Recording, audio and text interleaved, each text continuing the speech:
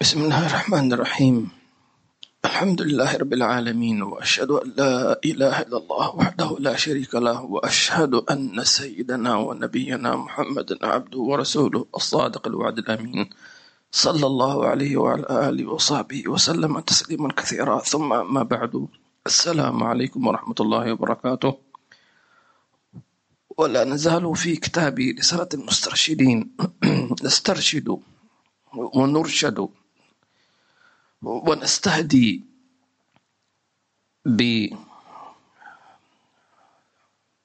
بتوجيهات أهل النور الذين سلكوا الطريق وعرفوا مخاطرها وعرفوا دلالاتها، فهم القوم الذين عرفوا كيف يسلكون وكيف يسلكون، كيف يصلون وكيف يوصلون. فهم القوم، فعنهم خذ وبطريقتهم أسلك. أخذنا في الدرس الماضي في الحديث عن أصل فساد القلب، وذكر الإمام المحاسبي أن أصل فساد القلب شيئان، قال: ترك المحاسبة للنفس، والشيء الثاني الاغترار بطول الأمل.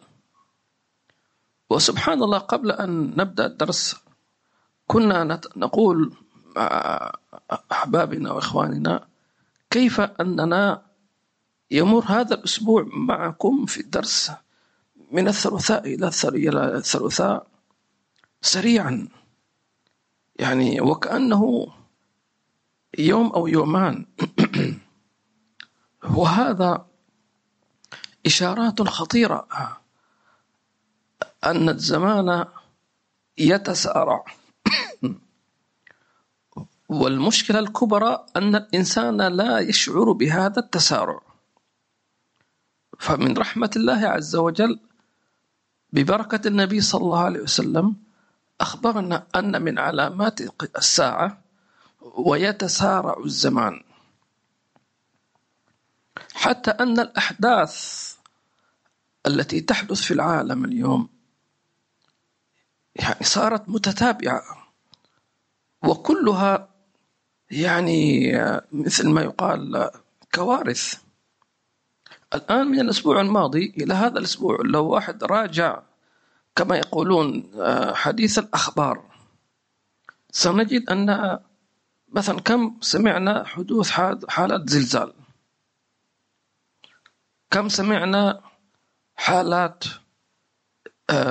مثلا قتل، كم سمعنا انفجار، كم سمعنا حوادث والعياذ بالله عز وجل. كل ذلك دلالات على أن الأحداث ستأتي متسارعة. فلا بد أن الإنسان ينتبه ويدرك. فلذلك ترك محاسبة النفس، وقلنا في الأسبوع الماضي من باب التذكير والمراجعة أن أفضل وقت للمحاسبة يكون قبل النوم. تمام؟ وشرحنا بشيء من التفصيل عن كيفية المحاسبة، ويحاسب على ماذا، وكيف يحاسبها، وكيف يطالبها إلى آخر ذلك. هذا أخذناه في الدرس الماضي. الليلة إن شاء الله تعالى نكمل الحديث عن الجوارح. الدرس الماضي كان القلب وسبب فساد القلب، الآن نتكلم عن الجوارح. بسم الله. بسم الله الرحمن الرحيم، وصلى الله على سيدنا محمد وعلى آله وصحبه وسلم. اللهم صل على رسالة المسترشدين للإمام أبي الحارث المحاسبي رحمه الله تعالى، ونفعنا به وبكم وجمعنا به وبكم ومشايخنا في الفردوس الأعلى ورضي الله عنكم آمين جميعا. إلى أن قال: واعلم أن حفظ الجوارح فريضة، وترك الفضول فضيلة، والتوبة قبل ذلك فريضة، وقد فرضها الله ورسوله، فقال جل ذكره: يا أيها الذين آمنوا توبوا إلى الله توبة نصوحا. ومعنى نصوحا ترك العود فيما تاب منه العبد إلى ربه. وقال رسول الله صلى الله عليه وآله وسلم: يا أيها الناس توبوا إلى ربكم قبل أن تموتوا وتقربوا إلى الله بالعمل الصالح من قبل أن تشغلوا. نعم. يقول الإمام المحاسبي رحمه الله تعالى ونفعنا به: واعلم أن حفظ الجوارح فريضة. الحفظ هو الرعاية. تمام. حينما أقول اللهم احفظ أولادي، يعني إيش احفظهم؟ يعني راعهم، دلهم على الخير، أبعد عنهم السوء. هذا الحفظ.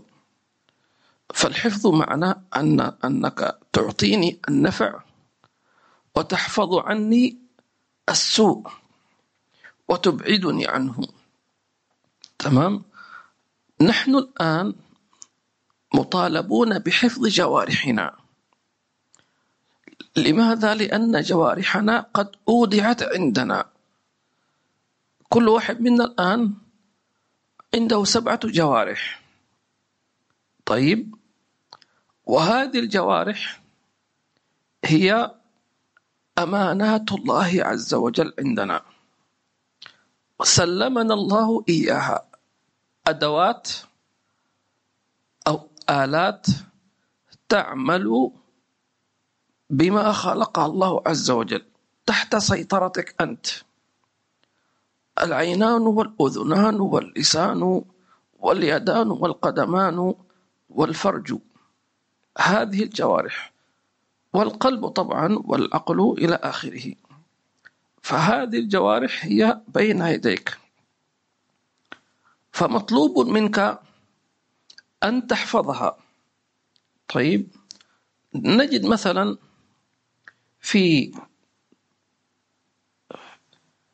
سأذكر لكم مثالا عن جارحة من الجوارح نص الله عليها بالحفظ. تمام.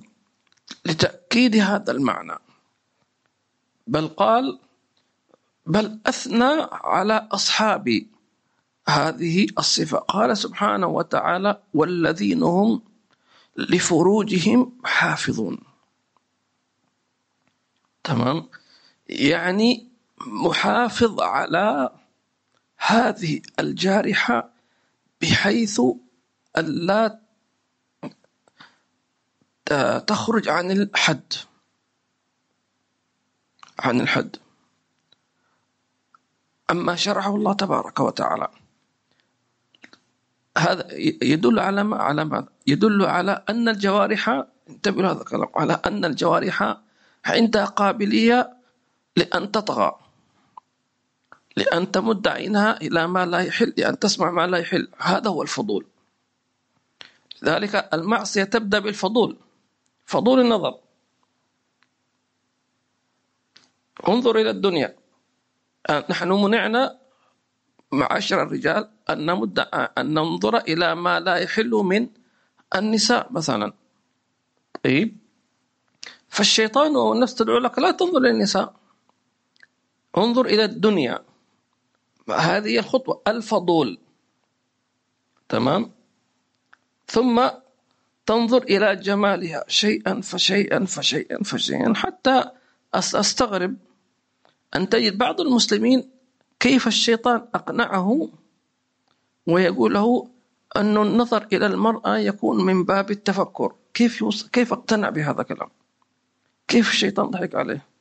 أنا سمعت بأذني من بعض الناس. قل كيف التفكر في شيء أمرك الله حدد، قل انظروا ماذا في السماوات والأرض. لكن النساء نهاك عن ذلك نهي صريح. كيف أن الشيطان أقنعك أنه لا، أن هذا من باب التفكر في خلق الله تبارك وتعالى؟ هذا هراء، وهذا يعني ضلال. لكن هذا موجود يا جماعة الخير. ممكن واحد يتعجب، لكن التعجب أن تجد أناسا يعني اقتنعوا بفكرة الشيطان. ولا عجب، فإننا نعيش اليوم ناس يعني حتى مقتنعين بما يسمى الشواذ. ما نقول مثليين، لا تقل مثلي، نقول شواذ. تمام، اعطيهم المصطلح الذي وصفوا به.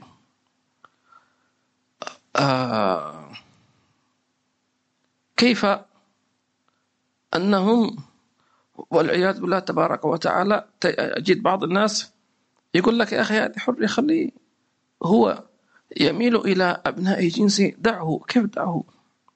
هذا هو الفساد. يعني سبحان الله، هل رأيت بقرة تتزاوج مع بقرة أم مع ثور؟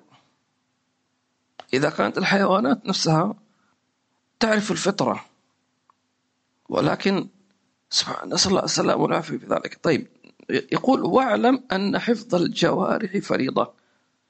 إذن قلنا أن الجوارح عندها قابلية أن تطغى.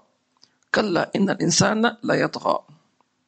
فالعين مستعدة أن تتجاوز حدود الأدب. يعني أنا ما أتكلم عن معصية، أتكلم عن حتى من باب الفضول. كما مثل إذا أنت دخلت بيت إنسان فأنت ضيف، فلا يحق لك أن تفتش عن أغراض البيت إلا بإذن. تمام، أن تمد عينيك إلى ما لا يؤذن لك فيه. فالجوارح لها قابلية أن تتجاوز الحد، تحتاج إلى حفظ. تمام، أن تراعيها، أن تمسكها، أن تلجمها. طيب، كيف يمكن لي أن أكون أعمل كنترول، أعمل مراقبة أو سيطرة أو هيمنة على عيني وعلى أذني وعلى يدي وعلى بطني وعلى قدمي إلى آخره؟ القلب. إذا حافظت على قلبك، الجوارح كلها تلقائيا ستكون تحت السيطرة. كما يقال من الآخر، وإن أهملت هذا القلب ستفقد السيطرة على عينك على أذنك، ما تقدر. فالذي يقول أنا ما أقدر أحفظ عيني، نقول نعم، لأن قلبك مفلوت. الثاني يقول أنا ما أقدر أمسك لساني، دائما أنا لساني طويل، دائما أتكلم أغتاب أسب والعياذ بالله عز وجل. يقول لأنك هنا الكنترول، هنا غرفة التحكم هنا. والنبي صلى الله عليه وسلم قال صراحة إذا صلحت صلح الجسد كله. والإمام المحاسبي في الدرس الماضي أخبرنا كيف يعني تحافظ على هذا القلب بالخواطر. الخاطر هذا تمسكه وتتحكم في ما تسمح لأي خاطر أن يدخل إلى قلبك. طبعا هي متعبة شوية، لأنه تحتاج إلى واحد إنسان يقظ منتبه. فلذلك قالوا أن هذا الانتباه يحتاج إلى شيء يدعمه في فيتامينات. ما هو؟ ذكر الله عز وجل. هذا الذكر يجعل قلبك يقظ. تمام، حتى يكون القلب نفسه ذاكرا، خلاص هو الذي يدافع عن نفسه. سبحان الله. قال واعلم أن حفظ الجوارح فريضة، أي واجبة. تمام. ثم قال وترك الفضول فضيلة. يعني الفضول الشيطان يدخل لك من باب المباح. تمام، ولكن قال هنا ترك الفضول فضيلة، أي من فضائل الأعمال، يدل على أنك إنسان عندك تزكية، عندك طلب كبير، أنت عبد لله عز وجل، أنت تريد رضوان الله عز وجل. خلاص. فإذا كان أهل السلوك يقولون إذا كانت هذه النظرة لا تقرب إلى الله فهي ضياع. وصلوا إلى هذا الحد. إذا قيل انظر إلى هذا فهو يقول هذه النظرة هل تقرب إلى الله؟ أنا ما عندي وقت، أنا أريد أن أتقرب إلى الله بكل طرفة عين، بكل خطوة، بكل نفس. إذا قيل له تكلم بهذا الكلام، هل كهذا الكلام يقرب إلى الله عز وجل أو لا؟ هذا خلاص. فكل واحد منا الآن يعمل حسابه على أنه العين هذه لن أمدها، ما قلت ترضي الله عز وجل تقرب الله، لكن على الأقل ألا أمدها إلا بنية صالحة. خلونا احنا نبدأ بخطوات على قد حالنا كما يقال. أما الذي يقول أنا لن أنظر إلا بشيء يقرب من الله هذا مقام عالي، لكن خلونا احنا لازلنا في مرحلة التمهيد، الروضة أو الابتدائي. فنقول كل واحد منا الآن يعني يعزم مع بداية 10 من ذي الحجة إن شاء الله تعالى أنه يحفظ جوارحه، بحيث على الأقل حتى هو أراد أن ينظر إلى مثلا إلى الدنيا أن ينظر إليها بنية صالحة، تنظر، تتكلم، تسمع، تكون لك نية، تمشي خطوة نية صالحة، فتحفظها من الدنيا، من المباحات، الشهوات التي ليس فيها ما يقرب الله. طيب إذن فأنت بنيتك صارت النظرة هذه تقربك إلى الله، حتى ولو لم تتقرب بالنظرة لكن تقربت بإيش؟ بالنية. يعني ممكن واحد يقول مثلا أنا سأذهب إلى شاطئ البحر لأنظر إلى إبداع صنع الله عز وجل فيزداد إيماني مثلا، هذه نيته، ولكن ذهب إلى البحر مثلا غلب عليه الاستمتاع والاسترخاء بالأجواء وبالسباحة وبالجو، فربما ارتاحت نفسه من باب أنه إنسان يعني كان عنده مشاكل فارتاح شو، أخذ وقت استرخي. فإذا فاته التقرب أو التفكر لم يفته نية ثواب النية. تمام. فلذلك قال مشايخنا إذا فاتتك الأعمال فلا تفتك النيات. والتوبة قبل ذلك فريضة. التوبة قبل حفظ الجوارح وقبل الفضول واجبة. المعلوم أن التوبة غالبا تكون بعد الذنب، هذا شيء طبيعي، لكن هل هناك توبة قبل العمل؟ نعم. يقول واحد كيف أتوب قبل أن أعمل؟ قالوا أن العمل يسبقه عزم أو نية أو خاطر، فإذا جاءك خاطر يدعوك إلى معصية توب إلى الله عز وجل، فهذه توبة قبل المعصية. إن كنا نعد أن الخاطر ليس أول خطوة في المعصية، لأن بعضهم قالوا أن المعصية لها أول، فأولها الخاطر، لكن بعضهم قال لا، أن هذا الخاطر ليس بيدك، إنما جاء خارجي من الشيطان. تمام. فإن قبلته هنا تعاتب، لأنه صار باختيارك. باختصار شديد كل واحد سيحاسب على ما اختاره هو، أما ما كان فوق اختيارك فلا تحاسب عليه. تمام. فالنية اختيارك، العزم باختيارك، الهم يقال هم بحسنة أو هم بمعصية، هذا الهم باختيارك، لكن الخاطر مجرد الخاطر هذا ليس باختيارك، فلذلك لا تحاسب عليه. لكن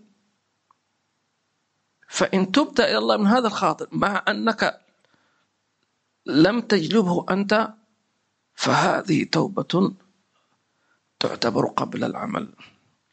ولذلك السالكون هكذا إذا جاء أي خاطر تمام استغفر ربه وأناب إلى الله عز وجل، بل لو رأى غيره يعصي يتوب إلى الله، استغفرك يتوب إليك مما فعل هذا. وهذا يسمونه استغفار للمؤمنين. أنت ما أذنبت لكن استغفرت لأخيك المسلم. مثلا وجدت تقصيرا في أهل بيتك فتعتذر إلى الله عز وجل، استغفرك أتوب إليك إذا يا ربي في تقصير في البيت مثلا.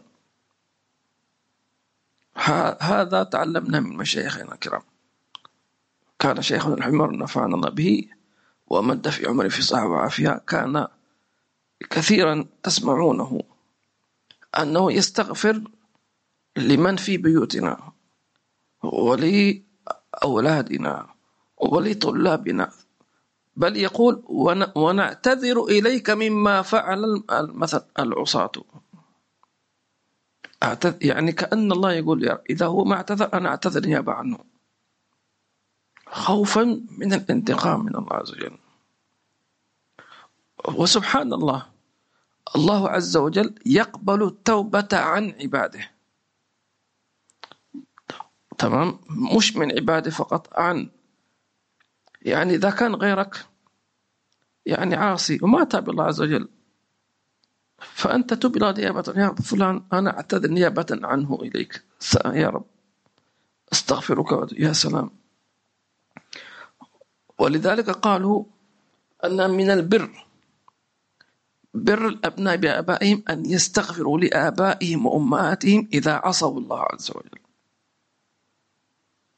أو إذا أخطأوا أو إذا قصروا، كأنك تقول يا رب معلش سامح أبي سامح أمي.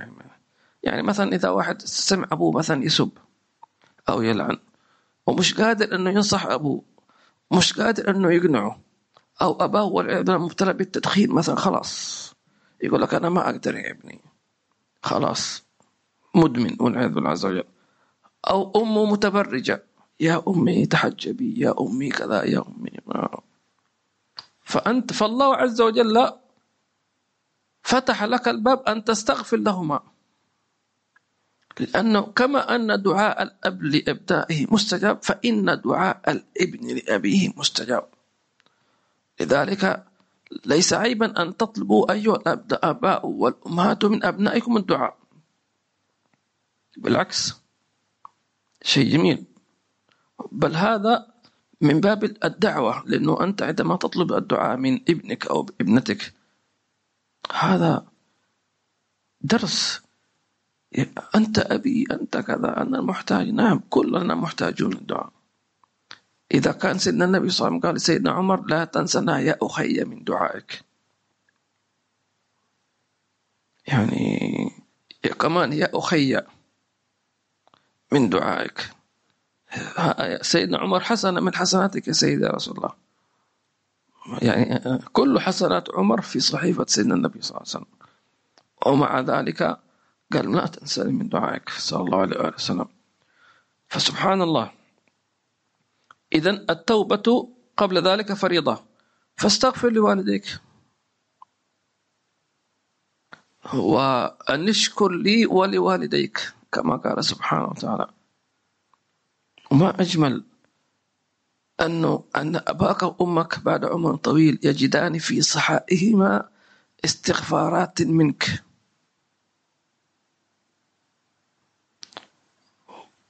والبر كما يقال سلف ودين، فإنك إذا استغفرت لوالديك فإن أولادك سيستغفرون لك، وإذا نسيت نسيت.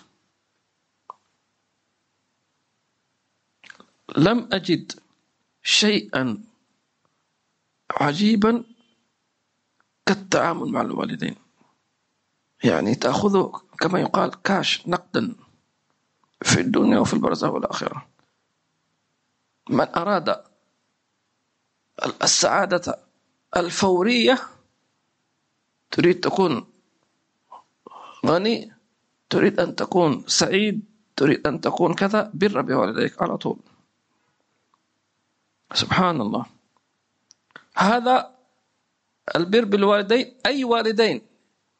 يعني لو كان واحد يقول طيب أبوي ما يصلي، بر به في غير معصية الله طبعا، وصاحبه في الدنيا معروفا، فكيف لو كان والداك صالحين؟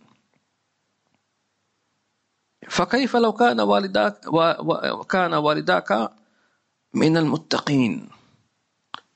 فالبر بهما أعظم أكبر. طيب، والتوبة قبل ذلك فريضة، وقد فرضها الله ورسوله، فقال جل ذكره يا أيها الذين آمنوا توبوا إلى الله توبة نصوحا. الله.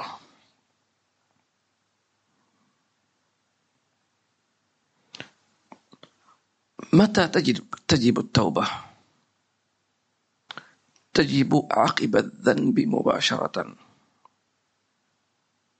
فلو أخرها صارت ذنبا آخر. بمعنى لو أن إنسانا والعياذ بالله عز وجل عصى الله في الصباح أو في النهار، فجاء فأمسى أي دخل عليه المساء ولم يتوب، صارت معصية ثانية. ليش؟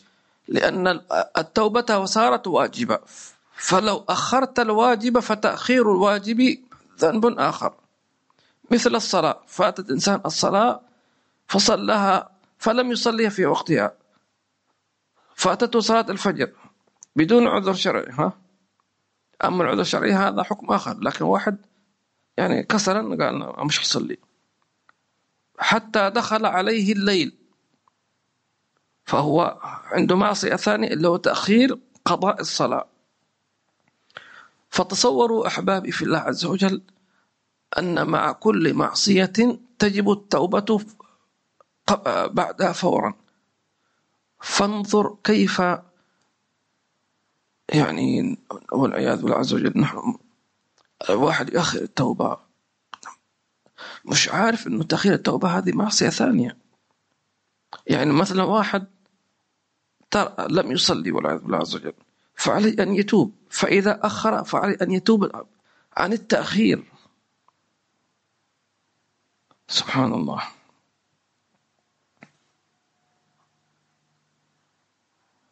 طيب، يقول ومعنى نصوحا ترك العود فيما تاب منه العبد إلى ربه. يعني النصوح يعني بمعنى آخر أوضح أنه تكون توبة صحيحة صادقة. لذلك إن الله لا يقبل توبة الكذابين، اللي هي ما هي توبة الكذابين؟ أن يقول لي أستغفر الله أستغفر الله أستغفر الله وقلبه يعزم على العود أو احتمال أو مش نادم. هذه توبة المنافقين أو الكذابين. قال سبحانه وتعالى ذكرهم في القرآن الكريم في سورة الفتح، قال سبحانه وتعالى قالت الأعراب شغلتنا أموالنا وأهلنا فاستغفر لنا. الأعراب المنافقون الذين تخلفوا عن رسول الله صلى الله عليه وسلم في المعارك قالوا شغلتنا أموالنا وأهلنا فاستغفر لنا. استغفر لنا يعني أسأل الله عز وجل أن يتوب إلينا. يقولون بألسنتهم ما ليس في قلوبهم. مثل واحد يقع في المعصية تنصحه يقول لك ادعي لي، يعني بس تسكيت، يعني بس بلسانه. طب أنت ليش ما تدعى؟ أنا أدعو لك ما هي مشكلة. أو يقول استغفر الله بلسانه. يقولون بألسنتهم ما ليس في قلوبهم. هذه مشكلة. سيذكر الإمام المحاسبي كيف تكون نصوحا إن شاء الله. يقول ترك العود فيما تاب منه العبد إلى ربه. وقال رسول الله صلى الله عليه وسلم يا أيها الناس توبوا إلى ربكم قبل أن تموتوا وتقربوا إلى الله بالعمل الصالح من قبل أن تشغلوا. هذا الحديث من أعظم النصائح.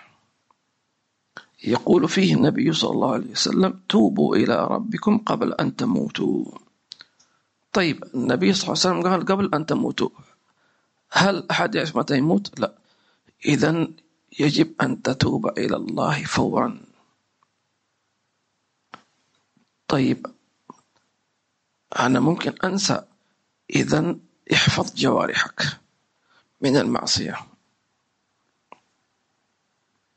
ولذلك قالوا ينبغي للمؤمن أن تكون معاصيه إما خطأ أو جهلا أو نسيانا.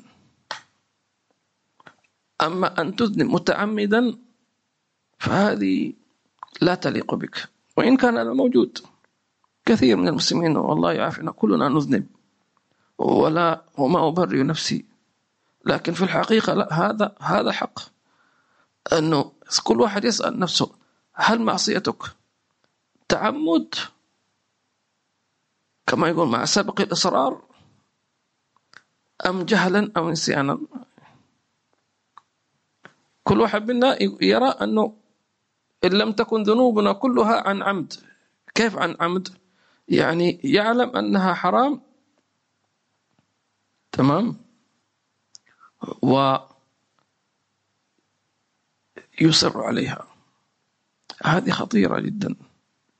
فلذلك ينبغي الإنسان حتى ولو كان متعمدا والعياذ بالله عز وجل أن يبادر بالتوبة وأن يناجي ربه، يقول يا ربي أنا صحيح وقعت في الذنب، لا وإن كنت يعني ما أبرئ نفسي متعمد، تمام، ولكن قل ليس استنقاصا لأمرك وليس استخفافا بنهيك، وإنما ضحكت علي نفسي، تمام. هذا يسمونه اعتراف، تمام. ما تجيب لنفسك عذر أنا شو ذنبي، اعتراف ثم توبة ثم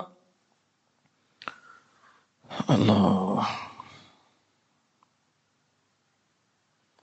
تشتكي نفسك إلى الله.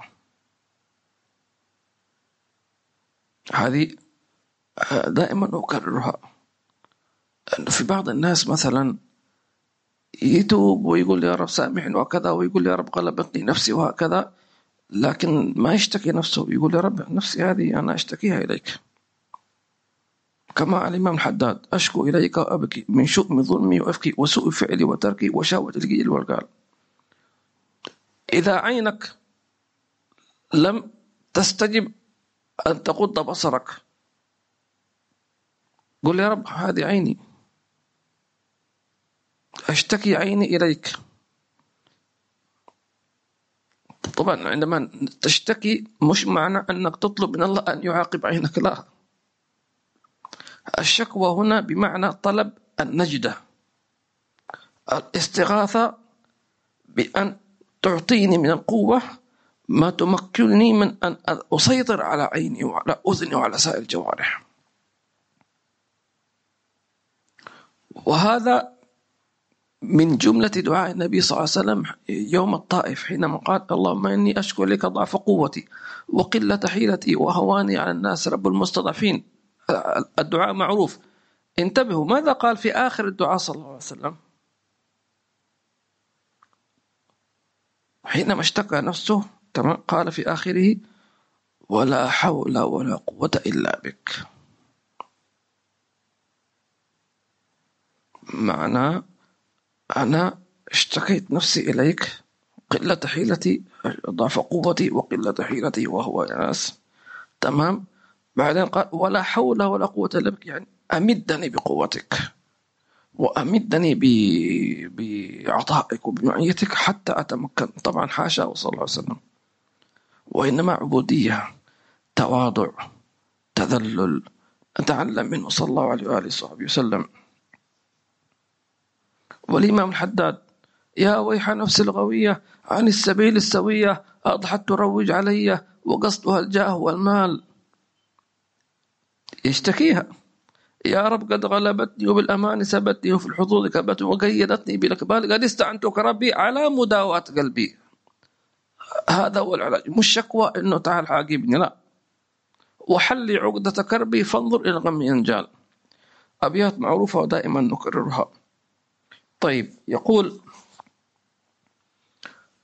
يا أيها الناس توبوا إلى ربكم قبل أن تموتوا. إذا قلنا كل واحد ما يعرف متى يموت، إذا عليك أن تنتبه، أن تبادر بالتوبة، لا تأخرها، لأنك لا تدري متى تموت. ومن رحمة الله عز وجل أن النبي صلى الله عليه وسلم قال: أخبرنا عن سر من أسرار الله عز وجل المأذون له بذلك. إيش قال صلى الله عليه وسلم؟ قال في هذا السر: إن الله يبسط يده بالليل ليتوب مسيء النهار. نحن ما نعرف هذا الشيء، نحن نعلم أن الله يغفر الذنوب، صح ولا لا؟ لكن كون أن الله يبسط يده بالنهار معنى أن الله يعلم أننا نذنب في النهار، يبسط يده بالنهار ليتوب مسيء الليل، ويبسط يده بالليل. نحن في الليل الآن الله باسط يديه يريد أنك أن تتوب ليتوب مسيء النهار. شوف النبي صلى الله عليه وسلم قال مسيء، ما قال العاصي. الإساءة أشمل. يقال فلان أساء الأدب مع الله. يعني مثلا إذا لم تشكر الله على نعمة أنت أسأت الأدب. إذا مر عليك يوم مثلا أنت تعيش مع أبيك أو أمك في البيت، لم تقبل يديهما مثلا، أسأت،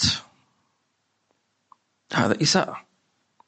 يعني كأن النبي صلى الله عليه وسلم يقول أن الله عز وجل يبسط يده بالليل ليتوب مسيء. أي شوف، انظر أي إساءة أسأتها في نهارك، وتدخل فيها المعاصي. طبعا من الإساءات إذا تركت السنة، هذه إساءة،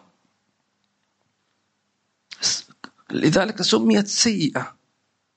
نحن قلنا زمان أول في دروس أظن منهج العابدين، قلنا هناك شيء يسمى ذنب، وشيء يسمى معصية، وشيء يسمى سيئة، وشيء يسمى إثم، وشيء يسمى خطيئة، صح ولا لا؟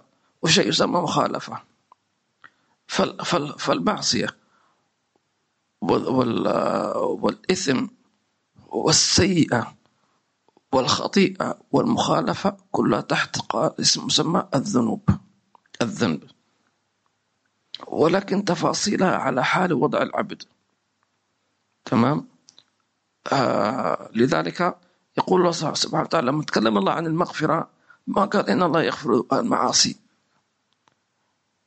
بل قال الذنوب جميعا لتشمل المعصية والسيئة. تجد مثلا في القرآن تجد كلمة سيئات، تجد أحيانا يذكر ليش يعصون الله، تجد مثلا كلمة إثم، تجد مثلا خطيئة، مما خطيئات أغرقوا فأدخلوا نارا. تمام. فهذا التفصيل كله تفصيل له معنى، لكن دعونا ما أريد أن ندخل في تشعبات اللغة العربية والدلالات، لكن خلونا على كلمة سيئة. لماذا سميت السيئة سيئة؟ قالوا أنها تسيء إلى صاحبها، أي تنسب إليه، تسيء إليه. لذلك قال سبحانه وتعالى حينما أكل أبونا آدم ومن حواء من الشجرة قال فبدت لهما سوآتهما، أي أساءت إليهما، أساء ذلك الحال. وأنت كل واحد منا لا يريد أن يساء إليه بسبب كذا وكذا. مثلا لو طفلك مثلا ضرب زميله في المدرسة، أساء إلى أبيه، صح؟ لما يقول أنا أبوك ما رباك، صح ولا؟ وهكذا. فكل شيء يصدر منك، تمام، فإن كانت مما يسيء إليك فهي من المصائب. طبعا يعني هذه دلالات حببت أن أقولها حتى ندرك قبل أن تموتوا. وقال بعضهم المقصود بالموت الموتة الصغرى، وما هي الموتة الصغرى؟ هي النوم. فمعنى أنك ما تنام حتى تتوب. قال النبي صلى الله عليه وسلم: إنكم تموتون كما تنامون وتبعثون كما تستيقظون. إنكم ستموتون كما تنامون، نفس ما تنام أنت ستموت. قالوا كيف؟ فقالوا: كما أن للموت سكرات فإن للنوم نعاس. فقالوا: نعاس النائم كسكرات الموت. شوف الإنسان لما يكون ما في أنت ما تنام هكذا على طول، غالبا يغلبك النعاس شوي شوية، حصل دماغك يلف يدور، بعدين عينك شوية، بعدين ويدك شوية، وتعمل نفسك صاحي يسمع هكذا. بعض الناس ينام بعدين يقوم يهز راسه معناته أنا سامع. سبحان الله. حتى نحن كنا ننام مثلا عند مشايخنا، وبعدين طيب لو أسألك الشيخ شو قلنا ما هو داري. فالنعاس كسكرات الموت. إذن قبل أن تموتوا أيضا تأتي بمعنى قبل أن تناموا. تمام. وتقربوا إلى الله بالعمل الصالح من قبل أن تشغلوا. شوفوا هنا لم يقل قبل أن تموتوا برضو، يعني العقل يقول تقرب إلى الله بالعمل الصالح قبل أن تموت، لكن النبي صلى الله عليه وسلم كان دقيق في التوجيه. وتقربوا إلى الله بالعمل الصالح من قبل أن تشغلوا. ونتذكر حديث النبي صلى الله عليه وسلم: اغتنم 5 قبل 5، وقال منها: وفراغك قبل شغلك.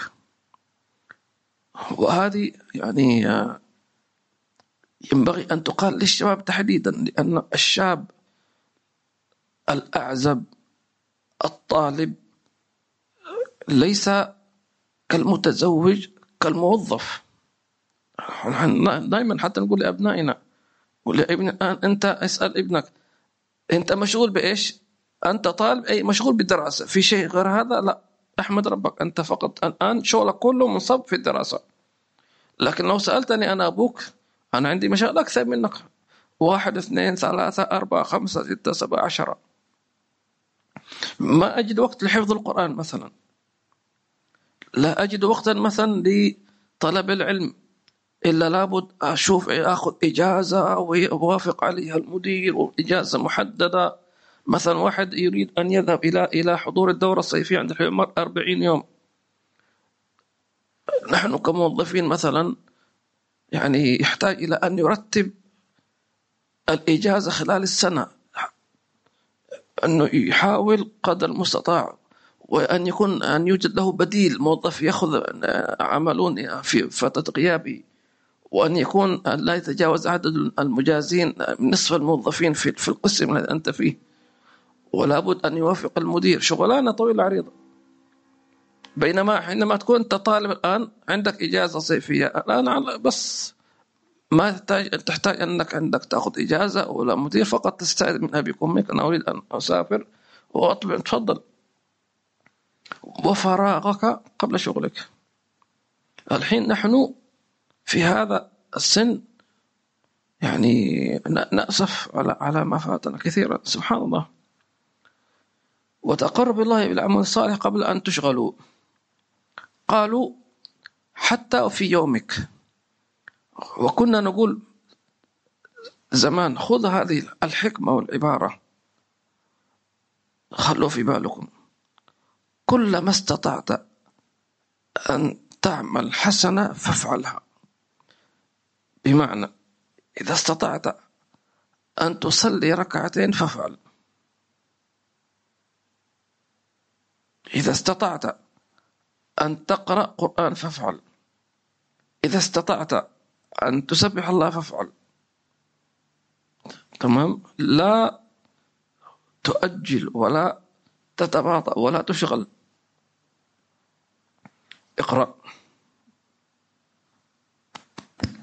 ولا تصح التوبة إلا بأربعة أشياء: حل إصرار القلب عن المعاودة، والاستغفار بالندم، ورد التبعات والمظالم، وحفظ الجوارح من الحواس السبع والسمع والبصر واللسان والشم واليدان والرجلان والقلب، وهو أميرها، وبه صلاح الجسد وفساده. يقول: إذن لابد أن نتوب إلى الله توبة نصوحا.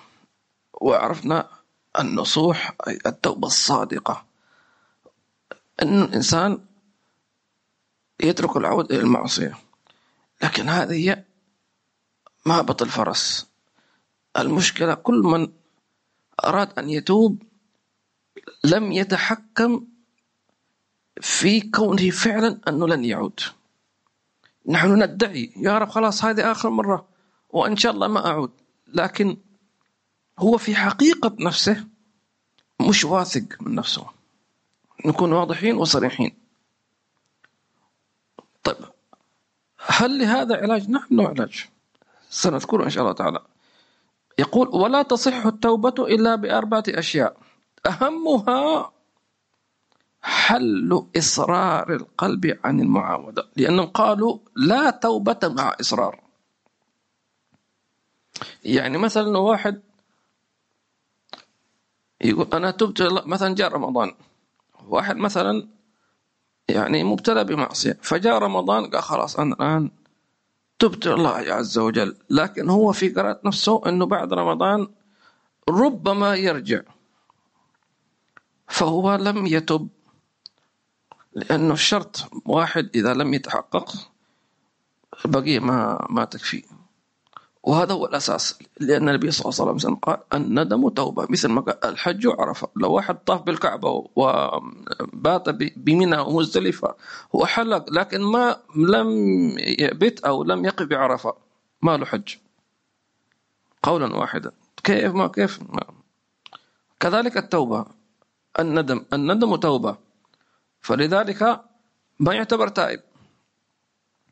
طيب هو ما يعصي، نعم هو ماسك نفسه عن المعصية.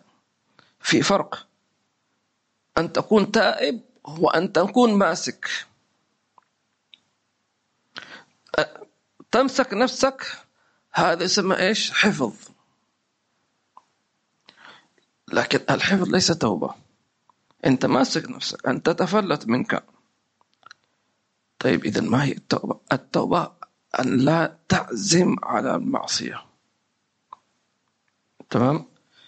حل إصرار القلب عن المعاودة. طيب خلونا هنا، أو والاستغفار بالندم. إذن كيف حل إصرار القلب عن المعاودة بالندم؟ هنا هو المحك. كثيرون منا يقول أنا لا أجد نفسي نادم، يعني أتوب إلى الله وكذا وكذا، لكن أحس قلبي إنه مش نادم، مش زعلان. كأنه يقول أنا أضحك على نفسي، والشيطان يقول كذا. نقول صحيح، ما سبب هذا الشيء؟ لماذا يصل الإنسان إلى مرحلة أنه يشوف نفسه أنه قلبه مش ندمان، قاسي؟ نقول بسببين: كثرة المعاصي، والسبب الرئيسي اللي ذكرناه قبل شوي تأخير التوبة. تأخير التوبة. لو أن الواحد منا فعلا بادر بالتوبة فور المعصية لما حصل عنده هذا الشيء.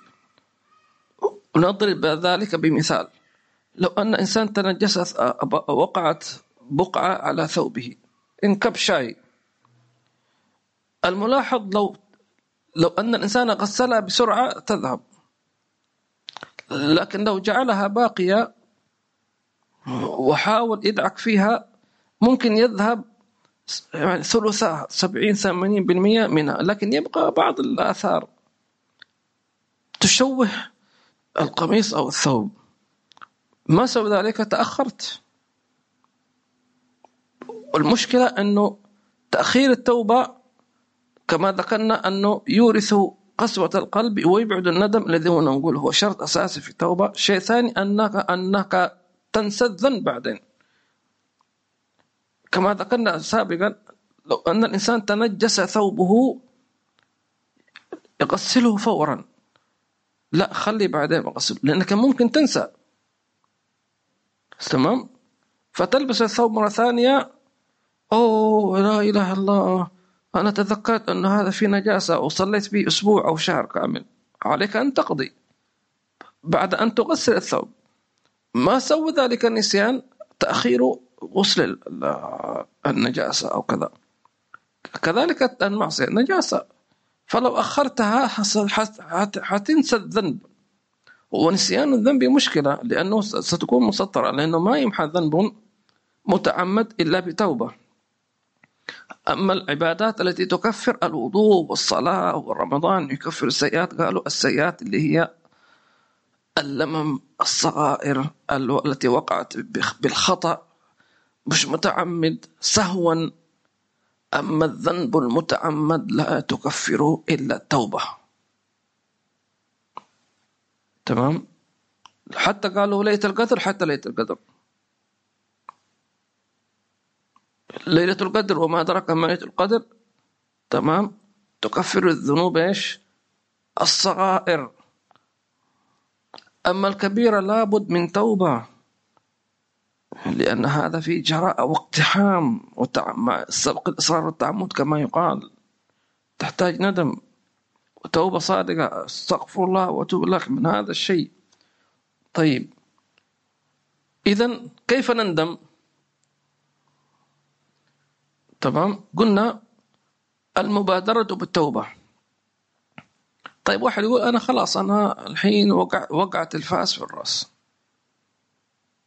ذنوب كثيرة سنوات وأنا خلاص قلبي قاسي، ما في علاج؟ في علاج، بس تحتاج إلى جهد أكثر. طب ما هو الجهد؟ الجهد أنك أنت أول شيء تترك المعصية هذه، ولو كانت نفسك مدمنة عليها لابد أنك تمنعها، لابد أن تجاهد، لابد أن تتعب، وستكون حرب ضروس بينك وبين نفسك، لأنك عودت معصيتين على مدار سنوات. فجأة تقول له ممنوع، تقول فين رايح؟ كيف ممنوع؟ على كيف أقول؟ ستحاربك ومش هتسيبك، وستغلبك وستغلبها. لا تستسلم، فإنك الآن لن تهزمك ما دمت تجاهد في سبيل الله. ولا يغرنك حتى لو أرسل الشيطان، والشيطان سيرسل جنود مع نفسك حتى تغلبك إن شاء الله ملايين الشياطين، لأنك أنت مجاهد في سبيل الله، وهذا مجاهد في سبيل الشيطان. قال سبحانه وتعالى فقاتلوا أولياء الشيطان إن كيد الشيطان كان ضعيفا. لكن انوي أن تجاهد نفسك في الله عز وجل. قل يا رب أنا أعترف أنني تماديت في المعاصي وأني نادم إليك، ولكن أمامي حرب بيني وبين نفسي وشياطيني وأنا ضعيف، فأغثني وأمدني، فإني أنا في معركة لوحدي سأجاهد في سبيلك. شوف يقول الحي عمر أتراه يتركك لا يمدنك بجنود لم تروها، كما قال سبحانه وتعالى النبي صلى الله عليه وسلم وأيده بجنود لم تروها. هو يراها النبي لكن أنت ما تشوفها، أنت ما تشوفها. فإذا كانوا شياطين مع النفس فإن الله يرسل لك ملائكة يعطونك يعني دعم، وستحس بهم، ستجد طاقة روحانية قوية، ستجد قوة باطنية، ستجد أنوار تحرق، ستذوق لذتها. لكن اصبر، قد تمتحن في البداية، فإن خضعت لربك أكثر الذين انهزموا على أنفسهم لم يخضعوا لله عز وجل ولم يطلب منهم الإعانة والغوث. تمام. لو في حرب أي جيش وأي جندي تمام يخرج بما عنده من السلاح، لكنه يطلب الإغاثة والمدد. يا رب أنا الآن خارج في سبيلك. وهذا ما فعله النبي صلى الله عليه وسلم مع أنه موعود بالنصر مؤكد كغزوة بدر، لكن قبل بداية المعركة في نفس الليلة التي سيكون فيها اقتحام ترى الجمعان بات ليلته واستنجد بالله عز وجل: أناشدك وعدك الذي وعدتني. هؤلاء خرجوا في سبيلك ويجاهدون في سبيلك، لا عندهم خبرة في القتال ولا عندهم أسلحة ولا شيء. إن لم تنصرهم فلن تعبد على وجه هذا الأرض. أنت أردت أن نعبدك وأن أن ننصرك، نحن خرجنا بما عندنا من الاستطاعة، وأعدوا لهم ما استطعتم من قوة. أنت مكلف بما عندك بس. إيش عندك؟ تفضل. ما عندي إلا هذا، خلاص. بعض الصحابة ما عنده سيف، قال أجلس في البيت. لا، خرج بإيمانك بطلعتك هذه. يخافون. واحد منهم سيدنا عكاشة أعطاه النبي غصنا فقال: خذ قاتل بهذا. فأخذه سيدنا عكاشة. ما قال: شو هذا يا رسول الله؟ إيش أنا أريد سيف، ما عنده. قال: خذ هذا. فأخذه فتحول إلى سيف. ولو اعترض خلاص راحت عليه. خذها بقوة، خلاص لا تناقش، وأنت منصور. لكن قبل أن إذا أردت أن تتوب إلى الله عز وجل لا تعتمد على نفسك، لابد تتذلل لله عز وجل وتطلب منه أن يعينك على نفسك وعلى شياطينك، لأن بدون هذا لن تنتصر، مستحيل. إن تنصروا الله ينصركم ويثبت أقدامكم في سبيل الله، ويكتب لك جهاد في سبيل الله عز وجل. لكن ستذوق بعدها لذة النصر كما كنت تظن أنك تذوق لذة المعصية، لكن لذة النصر ونشوتها عظيمة عظيمة عظيمة عظيمة عظيمة على عدد ذنوبك. تذوق نشوة ونشوة ونشوة. هذا فقط نشوة النصر، فكيف بنشوة رضوان الله عليك ومحبتي لك وثنائي عليك ويحبك؟ إن الله يحب التوابين. شيء كبير عظيم. الله يرزقنا ذلك وينصرنا على أنفسنا إن شاء الله تعالى. سيعينك، وبذلك تستجلب الندامات. أيضا مما يعينك على الندم صحبة أهل البكاء. لا تصاحب قساة القلوب. عادي، جات عليك أنت في مليون واحد أكثر منك مجرمين، جات عليك شحانك. هؤلاء لا تصاحبهم.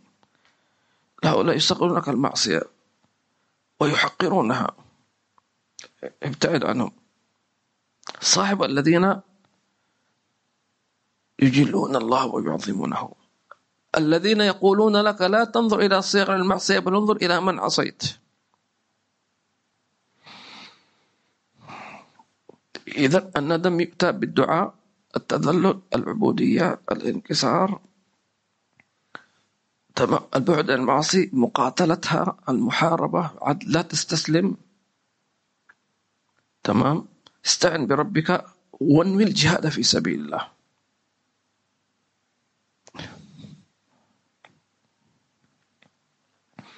أعلنها بصدق، قل أنا نويت الجهاد في سبيلك، وتقصد جهاد نفسك مع شياطينك. لن يتركك الله عز وجل، وسيرسلك الملائكة. تريد أكثر من هذا؟ بل يرسل إليك النبي صلى الله عليه وسلم. سيدنا علي بن أبي طالب قال ذلك: إن إذا اشتد الوطيس احتبينا برسول الله صلى الله عليه وسلم. لذلك بعض العصاة لما تحدث نفسه بالتوبة ويصدق فيها ويطمعنا يرى النبي صلى الله عليه وسلم هو يستغرب، يقول كيف أنا عاصي، كيف جاء؟ لأنه هذا مرسل، لأنك أنت صدقت في التوبة وأعلنت الجهاد في سبيل الله على ضد شهوتك ونفسك وشياطينك، خلاص سيرسل إليك النبي صلى الله عليه وسلم. كنا نحتمي برسول الله صلى الله عليه وسلم. واحد يقول ليش؟ كيف ليش؟ لأن الشيطان لا يتمثل بالنبي صلى الله عليه وسلم، يهرب. إن الشيطان لا يفر من ظلك يا عمر. وكلما استحضرت النبي صلى الله عليه وسلم واتبعته وكان موجودا في قلبك حبا وتعظيما وانطواء واتباعا وصدقا ونصرة، ما الشياطين تشوف هذا الشيء تخاف. ولهذا كان الشيطان يفر من ظل سيدنا عمر، لأن النبي صلى الله عليه وسلم ممتزج في لحمه ودمه. طبعا مش هو فقط، كل الصحابة، لكن نسب متفاوتة. ثم تكلم الإمام المحاسبي عن بقية شروط التوبة، إن شاء الله نؤجلها إلى الدرس القادم. دعونا إن شاء الله كل واحد منا فعلا يبدأ بتطبيق مبدأ الندم الذي تكلمنا عنه، ويعلن الجهاد في سبيل الله ضد نفسه وشهواته، ولا ينصرن الله من ينصره إن الله لقوي عزيز. أسأل الله عز وجل أن ينصرنا على أنفسنا وعلى شهواتنا وعلى شياطيننا، وأن يعيننا يا رب. اللهم إنا نسألك أن تتوب علينا توبة نصوحة زكنا بها جسما وجسدا وقلبا وروحا، يا ويح النفس القوية عن السبيل السوية، أضحت تروج علينا وقصدها الجاه والمال، يا رب قد غلبتنا وبالأمان سبتنا وفي وضكبتنا وقيدة من الأقبال. قد استعنتك ربي على مداوة قلبي قلوبنا وحل عقدة كربي كروبنا، فانظر إلى غم ينجال. آمين اللهم آمين يا رب يا خير كافي، احلل عيدنا وفي فليس شيء خافي عليك تفصيل وإجمال. يا رب عبدك ببابك يخشى لي مع عذابك ويأتي لي ثوابك وغيث رحمتك هطال، وقد أتاك بعذره وبانكساره وفقره، فهزم بيسرك عسر بمحض جودك والإفضال، وامن علي بتوبة تغسل بكل حوبة وعاصم شرعه ومن كل ما عنه قال حال. فأنت مولى الموالي المنفرد بالكمال وبالعلا والتعالي، علوت عن ضرب الأمثال، جودك وفضلك وبرك يرجى وبطشك وعرك يخشى وذكر وشكرك لازم، وحمدك والإجلال. يا ربي أنت نصيري فلقنا كل خير، واجعل جنانك مصيري مصيرنا، واختم بالإيمان الآجال، وصل في كل حالة على مزيل الضلالة من كلمته الغزالة محمد الهادي الدال. والحمد لله شكرا على نعم منه تترى، نحمده سرا وجهرا وبالغدايا والأصهال، وما نوى الإمام حداد وما نوى شيخ عمر بسير رفعته إلى حضرة النبي. اللهم صل عليه وسلم. بسم الله الرحمن الرحيم.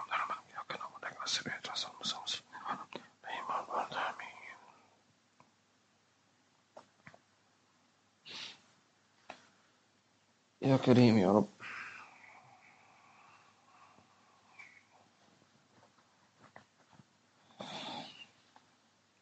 يا تواب تب علينا سامحنا وانظر إلينا.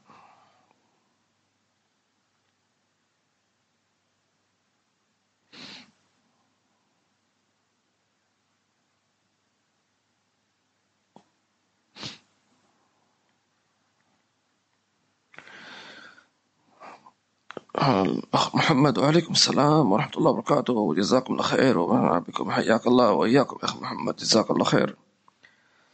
عبد الرحمن الكاف جزاك الله خير وبارك الله فيك ومدك بالقوة والصحة والعافية إن شاء الله. الأخ أحمد وعليكم السلام ورحمة الله وبركاته وبارك الله فيك. الأخت ماجدة علي وعليكم السلام ورحمة الله وبركاته وبارك الله فيكم. عبد القادر الشريف جزاك الله خير وبارك الله فيك يا عبد القادر، مشكور على التواصل. الأخت فدوى وعليكم السلام ورحمة الله وبركاته. محمد عمر جزاك الله خير محمد عمر. السيد عادل الهاشمي. وعليكم السلام ورحمة الله وبركاته. جزاكم الله خير على استحضار نيات حضور مجلس العلم. الأخ ياسين. وعليكم السلام ورحمة الله وبركاته. الآنس أم عمر. وعليكم السلام ورحمة الله وبركاته، وإفضاله وكرمه وجوده وإحسانه، آمين. وجزاكم الله خير على المتابعة وعلى القائمين على الدرس، وكل عام وأنتم بخير جميعا يا ربي. إن شاء الله المدد حاصل يا رب. الأخ ياسين كتب دعاء: اللهم قدرتك علينا، توب علينا بحمك عنا، اعف عنا وبعلمك بنا، ارفق بنا. اللهم إن كان قبح الذنب من عبدك فحسن عفو من عندك، فالتوبة إليك والمعذرة لديك. جميل هذا الدعاء، جزاك الله خير يا أخ ياسين.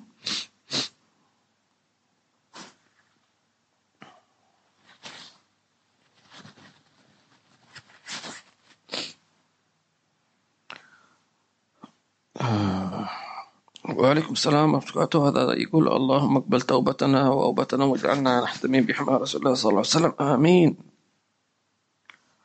أبو يحيى جزاك الله خير يا أبو يحيى، وجزاك الله خير على الدرس والنصائح جميعا وإياكم، مشكور. محمد شبير حياك الله، جزاك الله خير محمد شبير. الأخ نبال جزاك الله خير. الأخت علا وعليكم السلام ورحمة الله وبركاته، تقول: كيف نقدر نتكلم مع الجيل الجديد بالفروض الأساسية مثل الحجاب، ومع العلم لا يعتقد بالقرآن والسنة وناشئ ببيئة متدينة، ولكن أصدقاء الفتن يغيروا عقولهم ويزيدهم خيرا. هذه من مشاكل الحياة العولمة التي نعيشها. نعم، كيف نتكلم في هذا الجيل؟ هذا الجيل طبعا يحتاج إلى أول شيء أن نكسب مودتهم. يعني كيف؟ أول شيء نجعلهم يتقبلوا كلامنا، أن نحسن التعامل معهم، أن نصادقهم، أن نصاحبهم، صاحب ابنك كما يقال، ويكون بحيث أنه تكون الصحبة نقلل من الرسميات. يحتاج أبناؤنا وبناتنا أن نعودهم، يعني أن يكون في بيننا وبينهم شيء من المداعبة، ويعني تخفيف. أنا أبوك لابد تحترمني، كل ما تشوفني تقوم، هذه أمك كل ما تشوفها تقوم. صح، هذا كلام صحيح. لكن الجيل هذا كما ذكرت الأخت يعني ما تعود، أو يمكن ما يستوعب ليش أقوم، أنا شو سويت، عادي، شو المشكلة يعني. فنحتاج إلى أن نصادقهم، نصاحبهم. الشيء الثاني أن نكسب مودتهم، أن ندخل في حياتهم، ثم بعد ذلك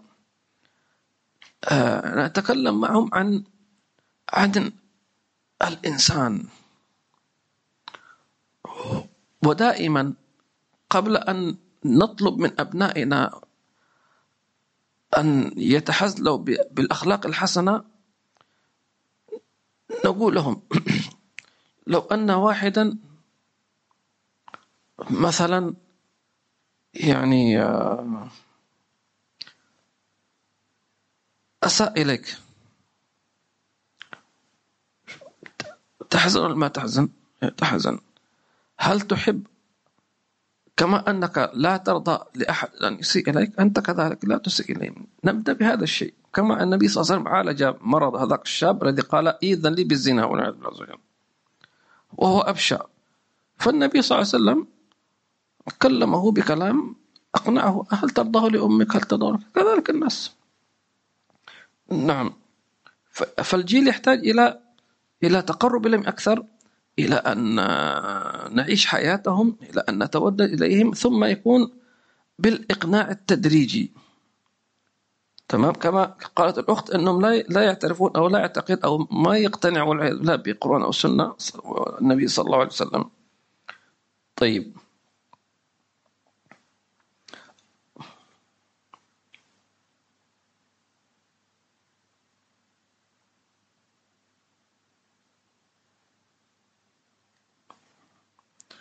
محمد الجفري. وعليكم السلام ورحمة الله وبركاته، حياك الله محمد، الله يبارك فيك، ونحن كذلك مشتاقون.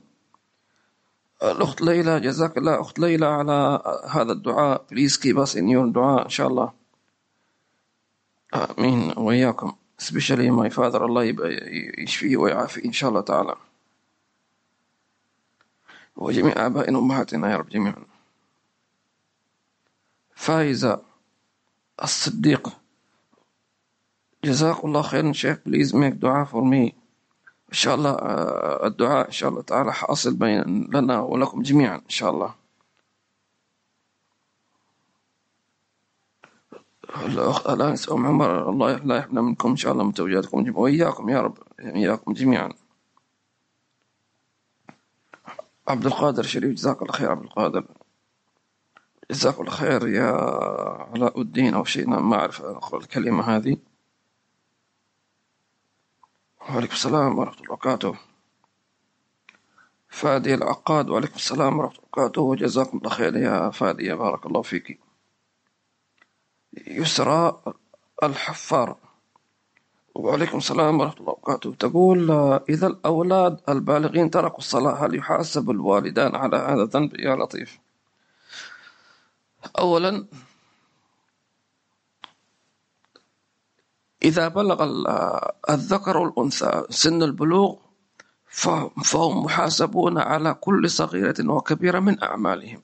تمام، انتهينا. طيب، هل الوالدان يحاسبان؟ قالوا يحاسب الوالد إذا قصر في تعليم الصلاة. إذا الأب أو الأم لم يعلم ابنه على الصلاة، لم يعلمه الصلاة يصلي والوضوء كذا، تركه صغير مسكين حرام، خليه يعيش حياته طفولته إلى أن بلغ، والسنوات تمر هكذا. يا أبوي أنا بلغت، أبوي أنا بلغت، يلا تعالى نعلمك الصلاة. شو صلاة؟ أول مرة أسمع صلاة يا ابني، في صلاة أول مرة أسمع. فهنا نعم يأثم الوالدان إذا قصرا في تربيتهما. أما إذا أبو أمه علموهم الصلاة وصلوا وكذا وكذا ولم يقصروا خلاص. لكن هل تتوقف التربية؟ النصح لا يتوقف، التوجيه لا يتوقف. يعني مثلا لو واحد بلغ ابنائه سن البلوغ خلاص هو الآن مسؤول عن نفسه. نعم مسؤول عن نفسه، لكن ما يترك هكذا للشياطين، والله خلاص أنا مالي خص فيك. لا، ننصحهم، إذا نقدر نمنعهم المعصية نمنعهم، تمام. إذا نستطيع أن لا نمكنهم من المعصية، كيف مثلا؟ مثل أن لا نجلب إليهم مثلا القنوات الهابطة، هذا يسمونه نتفليكس ولا شيء، هذا يحتاج إلى اشتراك، ليش تشترك فيه؟ إذا أنت سويت اشتراك خاص لساتلايت معين لجلب قنوات معينة وهذه فيها ما فيها، أنت ما تقول والله كل واحد عنده جهازه، أنت جلبته إليهم، لأنه هذا مش ضروري. واحد يقول النت ضروري، النت العام نعم، لكن فيه ما فيه، ويكون فيه توجيه وفيه شيء من الضبط قدر المستطاع. حط توجيه، مثلا أن النت بعد الساعة 12 سيغلق، عندك بحث عندك دراسة دبر نفسك، أو اعمل ذلك قبل هذا الوقت إلا للضرورة القصوى. إنسان مثلا لم يكن في الوقت ممكن شيء من هذا القبيل، إذا قصر الوالدان نعم يحاسبان والعياذ تبارك وتعالى. يقول هذا it is brother أبو بكر، السلام عليكم ورحمة الله وبركاته. حسين جزاكم الله خير، please make دعاء. حيا الله أخ أبو بكر. where are you from أبو بكر؟ وعليكم السلام ورحمة الله وبركاته. may الله إن شاء الله reward you إن شاء الله تعالى. عدنان السقاف، حياك الله عدنان، بارك الله فيك وضاعف أجرك وإياكم. السيد عادل الهاشمي، نعيش في زمن تزايد في الفتن بشكل مخيف وزيادة في أعداد المسلمين، نرحب بنصيحتكم. هذه كلها نصائح،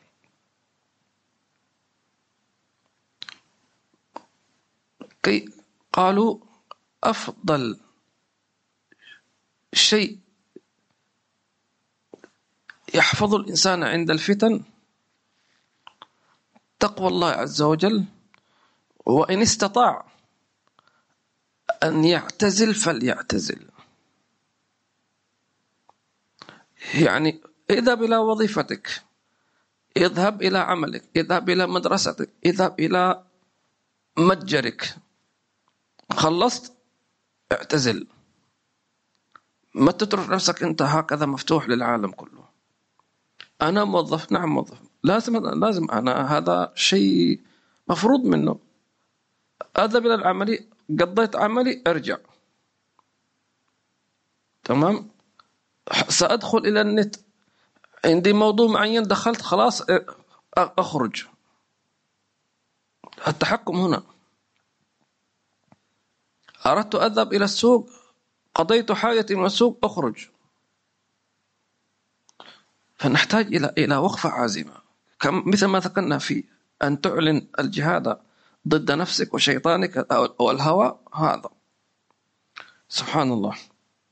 فالفتن تحتاج إلى تقوى الله عز وجل، وتحتاج إلى ذكر كثير. الشيطان ذكر الله كثيرا يا جماعة الخير، ذكر الله كثيرا ترى يمنع كثيرا من الفتن،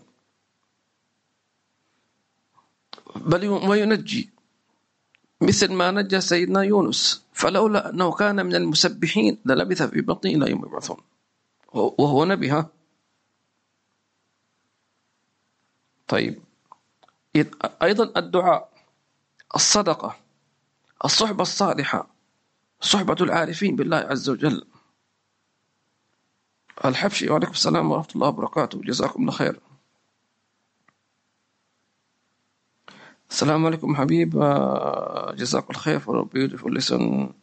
Please make dua for me. I have my son who is not well. May Allah inshallah cure him inshallah ta'ala. ويبارك فيه آمين. I am from London. حياكم الله. Welcome. جزاكم الله خير. والآن إن شاء الله يعني الليلة بعد القادمة ستكون أول ليلة من 10 ذي الحجة، وطبعا لا يخفى عليكم من باب التذكير أفضل أيام الدنيا، أفضل أيام الدنيا. وسأختصر أن أقول صيام يوم يعدل سنة، وقيام ليلة منها كقيام ليلة القدر. وصلى الله وسلم على سيدنا محمد. ليلة القدر عظيمة، لكن شو أنك ممكن أن كل ليلة تقيم من ليالي العشر من ذي الحجة كليلة القدر؟ شو ما الذي تريد أكثر من هكذا؟ صيام يوم منها كصيام سنة. فالواحد مننا طبعا صيام 9 أيام من العشر، اليوم 10 العيد ما يجوز أن نصومه. تمام. الصوم قيامها، وأفضل شيء في هذا العشر أوصى النبي صلى الله عليه وسلم قال فأكثروا فيهن من التسبيح والتحميد والتهليل، أو كما قال صلى الله عليه وسلم. فكل واحد منا يستغل هذا في الذكر، وانت ماشي وانت كذا، عندك مسبحة ما عندك مسبحة، حاول قدر المستطاع أن تذكر. والذي يعينك على كثرة الذكر أن كل واحد منا يضع له عدد معين، يقول أنا إن شاء الله في 10 من الحجة سآتي مثلا ب50,000 من سبحان الله والحمد لله ولا إله إلا الله أكبر. واحد قال لا 60,000، واحد قال 70,000، واحد قال 100,000. بسم الله. فأنت حينما تحدد لك، يقولون من أسرار الالتزام تحديد العدد. خلاص، لأنك أنت لنفسك أنت مطالب، وقسمها على كل يوم، لأنها النبي صلى الله عليه وسلم حدد وأوصى تحديدا فأكثروا فيهن من التسبيح والتحميد إلى كما قال صلى الله عليه وسلم. ومشايخنا الكرام جزاهم الله خير اختصروا عن طريق، شافوا نحن كسالى وحياتنا تأخذنا وكل واحد عنده 50,000 مليون شغلة مش قادر يادوب يعني، فقالوا تأتي بلا إله إلا الله عدد الأيام والدهور، لا إله إلا الله عدد أمواج البحور، لا إله إلا الله عدد أيام عدد قطر المطر، لا إله إلا الله، عدد أوراق الشجر، لا إله إلا الله، إلى آخره. تأتي بها كل يوم 10 مرات. قالوا من جاء أتى بها، هذه موجودة منتشرة عندكم في الواتساب، من أتى بها كل يوم 10 مرات يعتبر من الذين ذكر الله كثيرا في هذه العشر، وجزاهم الله خيرا. فهذه يأخذ بهذا الإنسان، وأراد أن يحدد له يعني عدد معين من الأذكار، بسم الله انطلق. فاللهم أعنا على ذكرك وشكرك وحسن عبادتك بسير أسار الفاتحة وإلى حضرة النبي صلى الله عليه وسلم. بسم الله.